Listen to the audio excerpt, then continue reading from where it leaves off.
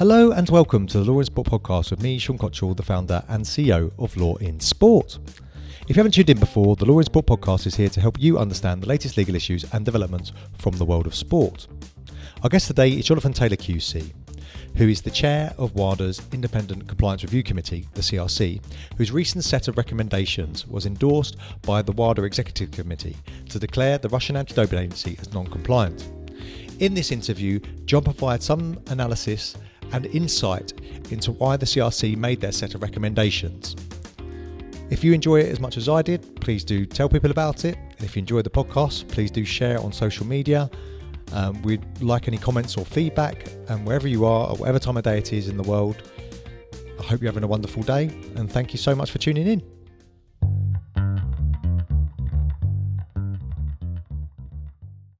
I'm here in the offices of Bird & Bird in London, currently looking at this fantastic view of the London Eye with someone who's now becoming a regular guest. Well, this is his second appearance at least. Jonathan Taylor QC, who is the co-head of sport for Bird & Bird Sports Group. John. Morning. How are you? Very good, thank you. Thank you so much for taking the time out. I think you were travelling for a large part of the week, and then you've literally just hopped off a plane last night, and then you're doing this morning. So thank you so much. The reason... I think everyone now involved in sport will probably know who you are by now, because you've been quoted pretty much in every media outlet, and no doubt you've come up in a lot of discussions at various board meetings across sport. The reason that I would like to interview you today was to get a clearer understanding of the background to the recommendations you made with the Compliance Review Committee around the decision to declare RUSADA non-compliant. Because, and we were talking about this earlier, but from as I see it, as maybe a less educated anti-doping enthusiast, let's say, the coverage so far really hasn't actually gone into, that I've read anyway, hasn't really gone into some of the legal underpinnings of why some of the recommendations may take place. And I'm really curious to see I think it would be helpful for people to have a better feel for that, because rather than just make recommendations, no doubt, I've known you for a while now, I would imagine there was some deep thought that went into that before, rather than making these recommendations. Yeah. So perhaps, I'm not sure if it would be best to go through each recommendation in point, or would you like to just maybe outline some of the considerations of the restraints, essentially, that you have to consider when you're making recommendations that you want to be adopted and applied?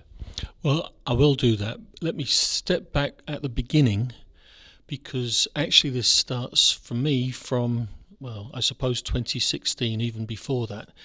This work I'm doing now is as chair of the WADA Independent Compliance Review Committee, and I was appointed to that role at the end of 2016. That was the Rio Games, and you'll remember there was real controversy then, because that was when the Russian doping and cover-up was first exposed, and WADA said they're non-compliant and recommended a ban, and it was up to each signatory, IOC, IFs, to decide what to do.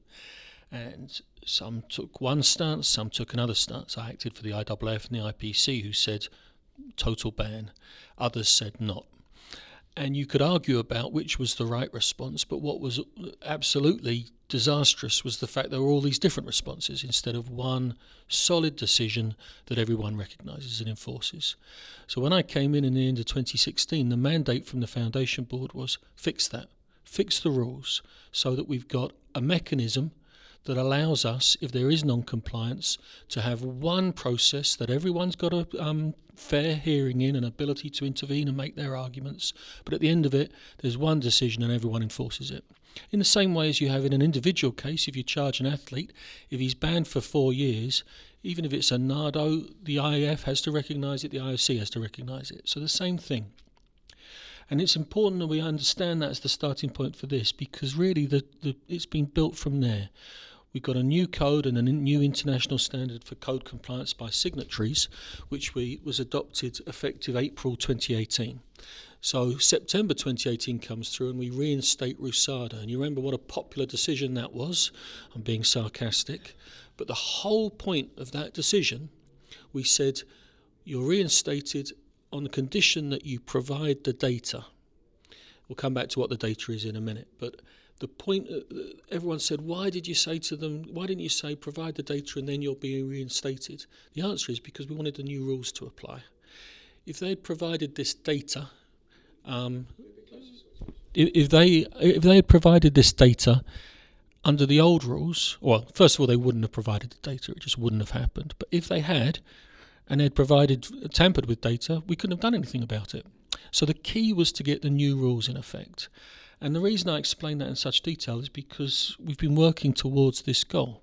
We knew there was clearly going to be a risk that they wouldn't take the opportunity, the Russians, to draw a line, move forward, provide the data and be done with it. We knew there was a risk they'd tamper with it, and we wanted the new rules to apply. And that's what's happened.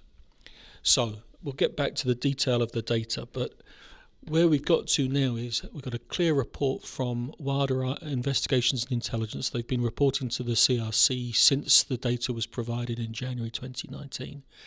And as soon as they said in May to us there are discrepancies, we said, right, you've got to investigate those, you've got to focus on this period.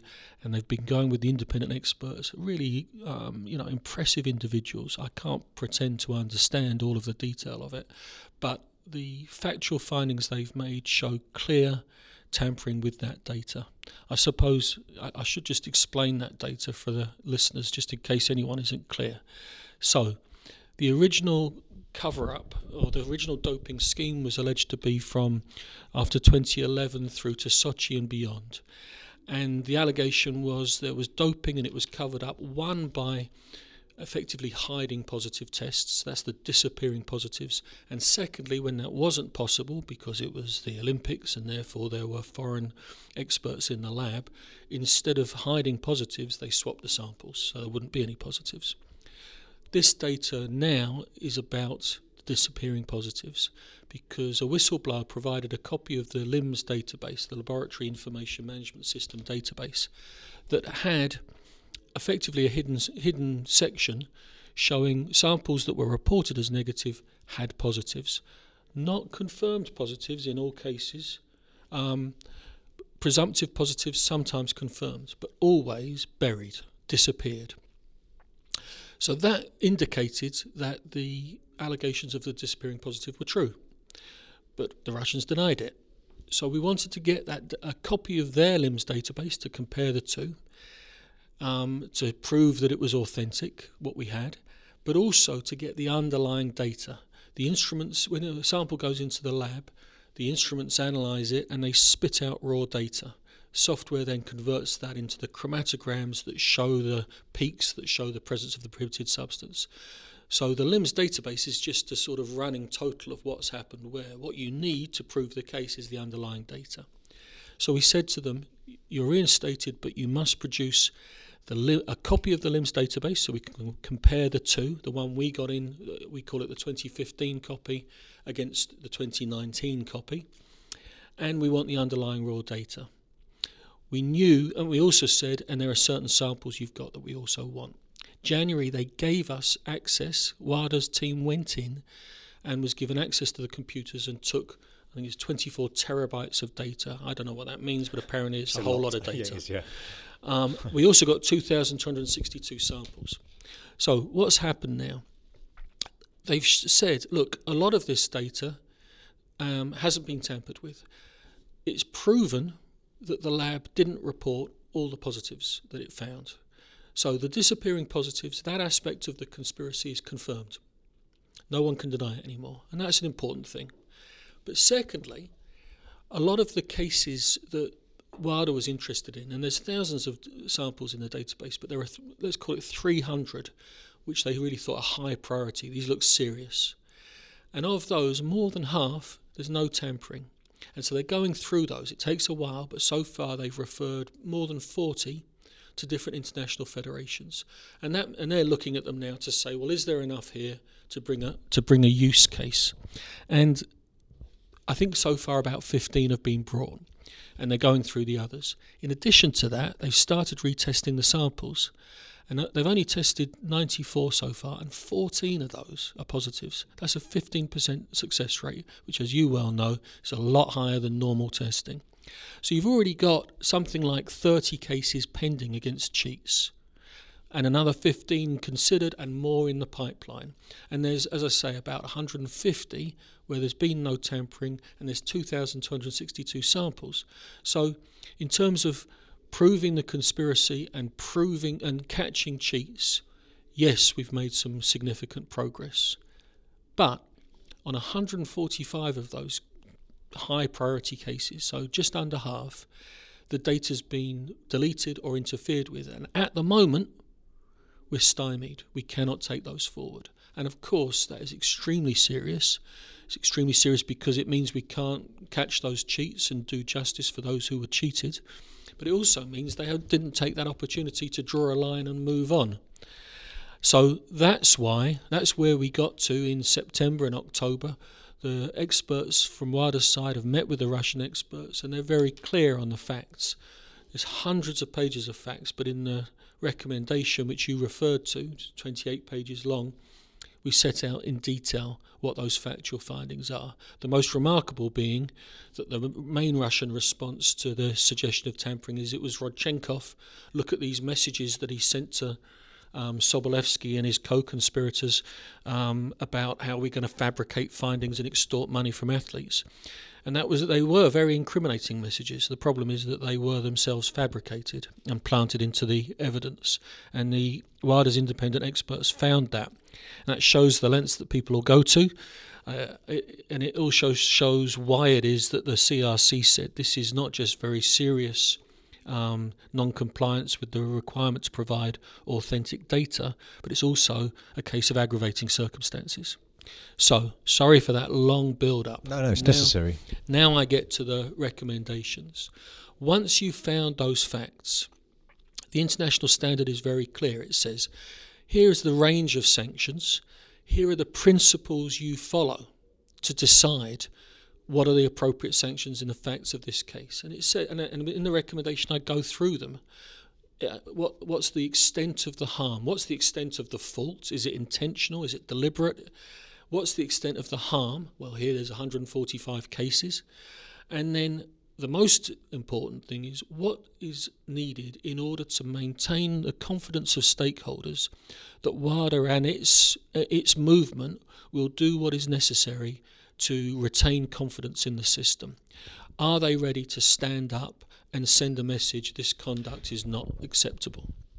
So that's what we did. We sat down as the CRC, and I have to say I pay tribute to the members of the CRC. The others are not lawyers, but they're sports movement, public authorities, an athlete representative and 2 compliance experts. And they take their duties very seriously. And we applied the principles, we went through the recommendations. There's a starting point in the appendix to the standards that say in a critical case, here's your starting point, you move up or down. And we just went through them one by one and said, well, what do we do here? If we go this far, does that achieve the objectives? Does it go too far? Is it disproportionate? We applied this usual legal analysis. We said, what consequences are required to punish, to send a message to deter people from doing this again? And we set it out plainly and transparently in the decision, which is available. It's on the website. So we've got nothing to hide. I want people to come in and say, this works, this doesn't work. So I read the recommendations and thought they were very clear and very detailed. I was going to do a commentary on it, and I was like, I don't need to, because I thought that there was a lot of detail put in there, including the right to appeal, what would happen next, and so we weren't left guessing or trying to quickly get up the standards to work out what was going to happen. You're obviously known as being a very smart lawyer. It's not quite the comment most people have been making this week, but there we are. Sorry, I should say, one of the things that people say about you is that you're a very smart lawyer. Now, in your mind, you would do this, I would imagine, instinctively. You will be thinking about we're talking about proportionality, or you just mentioned the word proportionality, that you would have that when you're making recommendations, because one of the things that I've been surprised about is, and I understand why people are so upset about it. I get that side of it. No one wants to, to compete in sport and be cheated. It's awful, particularly for those people who have sacrificed so much to do it fairly and cleanly. However, there seems to be a bit of an anti-Russian, almost simplifying the argument that it's just basically all Russians and that all Russians should be banned. But from what you were saying, then 50% of them, the data showing that there was no adverse findings. So therefore, is it proportionate? So how did you have to balance up your recommendations basically towards the athletes who maybe are Russian athletes who are competing outside of Russia? They've met that criteria. They've been under the same anti-doping protocols as many other athletes who are calling for a Russian-wide ban. How much did that factor into the decision? Because for me, I'm quite an idealist person, and I always get brought down quite quickly back down to reality when people say to me, well, actually, it's great that you say that, but legally this is not actually going to be robust enough. So how much did that factor in it? Because surely you'd be thinking about, as you were saying, about having this one decision that could be applied by the signatories, that you'd have to have something that, they would not want to have to apply something in which they could risk being litigated heavily over. Well, absolutely, and that's one of the reasons why this is just a recommendation and now effectively a charge to Russia and RUSADA, and if they don't accept it, it goes to CAS, and WADA has to prove its case. And, every litigator's lot, you get marked on your homework, and I'm going to be marked on my homework very publicly, so we'll find out. The first question for any CAS panel will be, what's the legal basis for the sanctions, right? Before you get to proportionality, where's the legal basis in your rules to impose these consequences? And the answer is, it's in the code and in the International Standard for Code Compliance by signatories. And I tried in there to anticipate all of these issues and try and put provisions in. So, for example, some people are saying, well, it's not RUSADA's fault, it's the Russian government. Well, we put into there, it was an issue that was litigated in the IPC case back in 2016 when they excluded the Russian Paralympic Committee. In that case, the CAS said, look, the RPC argued, look, we're not responsible for delivering the anti-doping program. It's RUSADA, it's the lab, it's the government. And I argued in response for the IPC, look, you're responsible. You may need support, you may need help, but it's your responsibility as a signatory to the code. Just like an athlete might say, well, I need my doctor, I need my coach to help me with anti-doping. You can do that, but you're still responsible. Same applies to a signatory to the code. And that is an anticipation of the argument we've now got, and it's set out in the standard and says you can't say it's not my fault, it's someone else's fault. But anyway, we've got the legal basis to apply the sanctions. As you say, the next issue is proportionality. I want to be clear. Proportionality means going no further than is necessary to achieve your objectives, but it also means going as far as is necessary, and that's where the debate happens. We were very clear at the CRC, there needs to be a really strong sanction because we need to change behaviour. I was going to say we need to change culture. Look, a culture changes generations, okay? So I'm not going to say we're going to change culture, but we need to send a real strong message that means people really think twice, 3 times before doing this sort of thing. So how did we think we could do that? Well, the answer is people say you should have had a blanket ban in Tokyo. Well, what we said was, hang on, forget Tokyo. We're going to apply this ban for 4 years. Tokyo, Beijing, all the major events in between, major event organisations, so multi-sport events in between, like the European Games, Pan American Games and so on.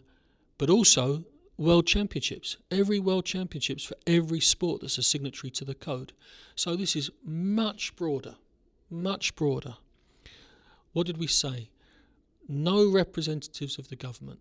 They can't sit on any signatories board or committee, and that's going to have an impact, but they can't attend the events. So President Putin can't attend when his team goes and wins medals or tries to win an event. He won't be there. No flag. Any athletes, if they're going to be there, they're there as neutrals. If they prove they're not implicated, if they prove they've been tested, they're there as neutrals, not as representatives of Russia. Russian Olympic Committee officials not there. Now, people may say, oh, well, if the athletes are there, then it's a sham. There's nothing to it. Russia's really there. believe me, the response that we've got is very clear. For Russia, a state that uses sport as a symbol of national power and pride, not to have your president, your government officials there, not to have the Olympic Committee officials there, not to have the flag, not to have the colours of the country there, is a very significant blow to their pride. And I think, and I don't shy away from that, that's what we want. We want them to feel shamed. We want them to know that they forfeited their right to be there and to have an effect on them. So that all makes sense. Now, one of the things that came out that people focused on was the World Cup. And obviously, I'm not aware of how many football players, if any, are marked down as being suspicious or had missing data. But so I went to, and I'm not sure if it's the right place to go, but immediately I go to look at the anti-doping regulations of FIFA to see if they've got any provisions in place to deal with a circumstance like this, and I couldn't find any. I'm not sure if you've already had a peek. I couldn't find any, but they obviously have other mechanisms in which they deal with ethical issues, corruption and so forth, which I'm sure that they could use, and I'm sure they are looking at the moment. But it made me contemplate, given that we've seen issues over the last year or two with people interpreting wider provisions differently than what was than what they signed up to. How much of a potential problem do you see that an international federation or another co-signatory of some sort of government or whoever doesn't either? I guess there's a couple of circumstances. One, doesn't apply it. What happens next? Secondly, they've got themselves in a bit of a legal mess because their statutes or disciplinary provisions don't provide for actually taking action, even though that in the code it clearly says in international standards that the co-signatories should make sure that they have the statutes should reflect what was in the code. But as you know, as well as I do, sometimes these things get missed in the heat of trying to get a sport to run and to function. Well, the starting point is that the code is very clear. Once there is a final decision, probably going through CAS, then everyone must recognise, enforce it within their jurisdiction. And by the way, FIFA or any other international federation has a right to participate in those CAS proceedings. We're trying to make it fair. Everyone, and if you've got a problem with the consequences, you can participate and argue about it. But once there's a decision, you're bound, and it's an obligation on you to recognise and enforce those sanctions. So FIFA wouldn't dream of letting a football player who had been banned by UK anti-doping participate in the World Cup if the ban applied. They wouldn't do it. They couldn't do it. And it's exactly the same for these provisions now. Now, have they translated that into their rules? I don't know. What I do know is their statutes will say the World Anti-Doping Code applies. So in their statutes, the highest rule book or set of rules in their rule book, it will say the code applies. And I say that means that these provisions about enforcement apply. Let me be clear, I'm sure there'll be some international federations that say, I don't care, I'm not applying them. Then they'll be non-compliant themselves, and there will be compliance proceedings brought against them.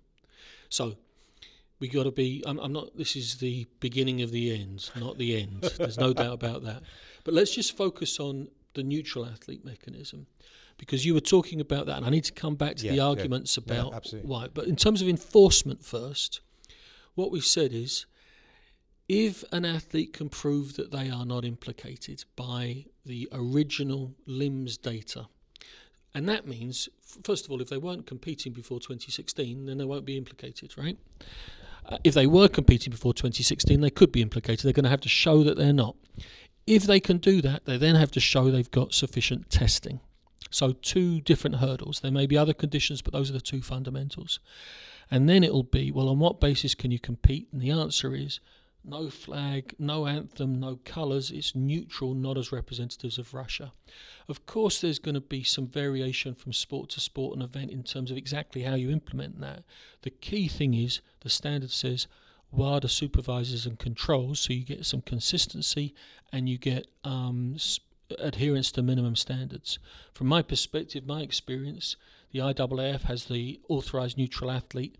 In Pyeongchang, the IPC had authorised neutral athletes.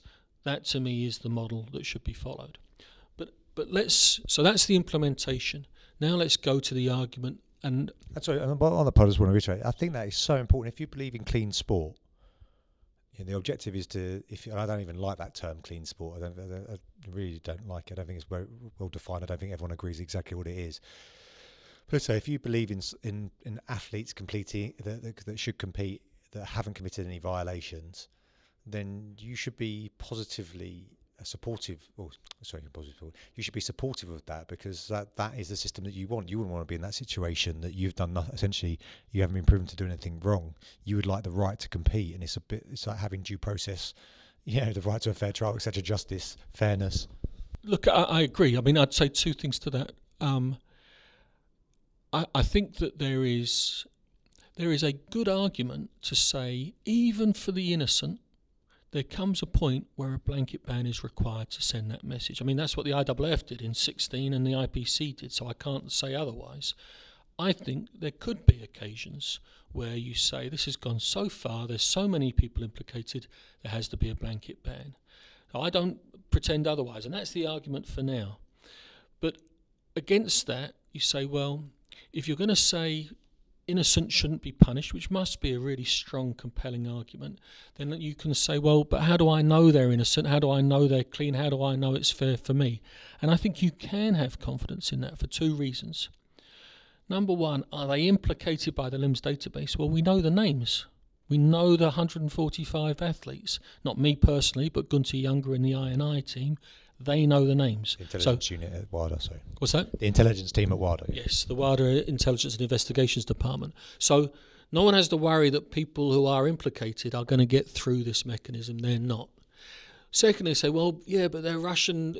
Is the testing any good anymore? Well, since 2016, there's been very significant efforts made. RUSADA is working well. The barriers to international federations testing in Russia have been removed. RUSADA is being able to conduct investigations in accordance with or coordination with the Athletics Integrity Unit. You saw the Lysenko decision recently where the AIU said thank you to RUSADA for your help. So is it perfect? No. Can people get through it? Yes. Is it as good as or better than any anti-doping system in any other country? Yeah, it is. So for people to say, well, it's not fair for me I'm not sure if I can trust the Russians, well, their testing is as good as the testing you're doing. So you've got to be a bit careful about that. But even then, if you say we can be confident that these are clean athletes, and even if you say I understand that because they're neutral, that will be a blow to Russia's pride, you can still argue and say, I don't think it's going to be enough to force behavioural change. And I think that is a very respectable, completely reasonable argument. I also think that reasonable people can disagree with it without lacking integrity. And I cannot tell you how frustrated I am to read my good friend Travis saying, well, you disagree, that's because you're in paid to the IOC. I really take offence at that. There was a very careful consideration by the CRC. Should we go further? Is having this ban which applies to all of these events, not just the Olympics, down to World Championships for 4 years, no government officials, no Olympic officials, no Russian flag, no Russian colours, neutral athletes. Does that go far enough, or do we need to go further? And our judgment was, when you balance what we think is the impact of that against the unfairness of innocent athletes being excluded, we thought it was right to draw the line where we did. And again, I don't mind people saying you're wrong, that's too weak. We can see reasonable people disagree, because even the WADA Athletes Committee is split down the middle, right? So and I've seen various athletes committees come out and say it's too weak, and others say no, we agree with it. So I have no problem with the argument. I do have a problem with people saying you disagree with me, so you lack integrity. For me, it's always a lack of actual interaction that causes people to speculate on things like that so much, because I'm very quick to judge. Normally, initially, when I see things, I go, Jonathan's going to make this decision because of whatever, or Travis is going to say, Travis always says this, right? And so you do, he always comes out and gives a public statement, and yet if I have a conversation with Travis, or I have a conversation with you, or have a conversation with any of the parties, often I find that people are very willing to speak, like you. Like when I contacted you and said, hey, are you happy to talk about this? Because I'd like to get into it a little bit more. And you said, yes, I would. And I was delighted. And that's generally been the response. But I think, particularly in the heat of the moment when emotions are running high, people forget to do that. They forget to pick up the phone. They forget to have a conversation. And then they just throw statements out. And sometimes they can be unhelpful. Once it's said, you can't really take it back. So no, I take your point on that. I've had similar things banded about me years ago. It was only a minor thing, and it deeply upset me, because integrity is, if you pride yourself on your integrity, is something that means a lot. So I'm sympathetic to that. So coming back, so that's just a fantastic explanation, really helpful. Thank you. And I think it's great to recognise as well. And again, this is probably where I'm not that on the other side, not with some of the athletes. I think you're right. It's a reasonable expectation that they're saying, right, we can't trust. We need to do something and have the blanket ban. And I should probably give that more consideration than I have. So thanks for highlighting that for me.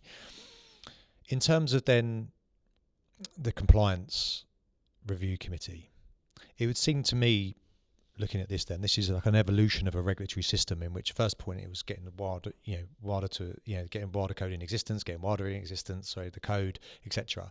And now we're moving to this more sophisticated model of actually, which has been the bane of WADA's existence, which is how do we actually get people in practice to comply. And so is this next stage about, right, so you've tightened up the international standards, and so it addresses that issue for uniformity. And now we've got this point, which is the next stage, which is, right, now let's get the decision, let's see who actually enforces it and almost stress test it to a certain degree. And you're nodding away there.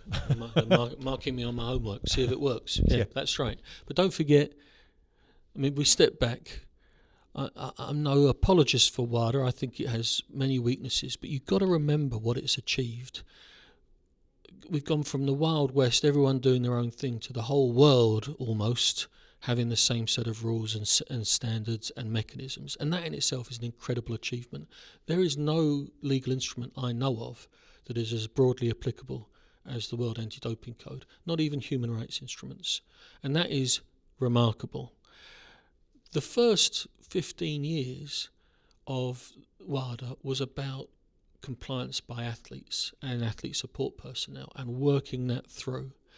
And compliance by signatories was a complete afterthought. It was in there in the code, but no one even thought about it. And your compliance mechanism was, and I've acted for several IFs, and you'd get a letter saying, please send us your rules. You'd send WADA your rules, and they'd see if you had all the mandatory provisions, and if you did, they'd say fine. And that was it. Do you do any testing? No, they didn't ask that. Do you have an intelligence department? They didn't ask that. They didn't care. They weren't able at that stage. 2015, they started a compliance program, which I have now overseen for a few years, and it's remarkable because we have a detailed standard. We have a department which sends out, first of all, everyone gets a questionnaire with 168 questions, and it says, have you done a risk assessment? Have you got a test distribution plan? If you say yes, it says, right, attach it. And if you don't attach it, then where is it? It's remarkable. Many people didn't have one, so now they do. How many tests do you do? Do you do an ABP program? Do you do steroid profiling? Do you have an intelligence department? Do you do this? Do you do that? So now it's a real question. And they don't just rely on their answers. You get their answers and they receive a corrective action report. You've got 10 critical non-compliances, 10 high priority and 10 other. You've got 3 months to fix those, 6 to fix those, 9 to fix those. And they follow up. And so all of those potholes on the field, the level playing field, are being filled in. So far, something like 3,000 corrective actions. They audit them.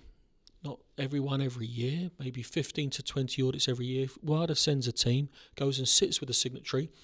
The ITF, one of my clients, had it done recently, and they sit with them and they say, well, show us this, show us that. How do you do this? How do you do that? And then they get an audit report and it says, here are your corrective actions. If you don't correct them in time, non-compliance proceedings.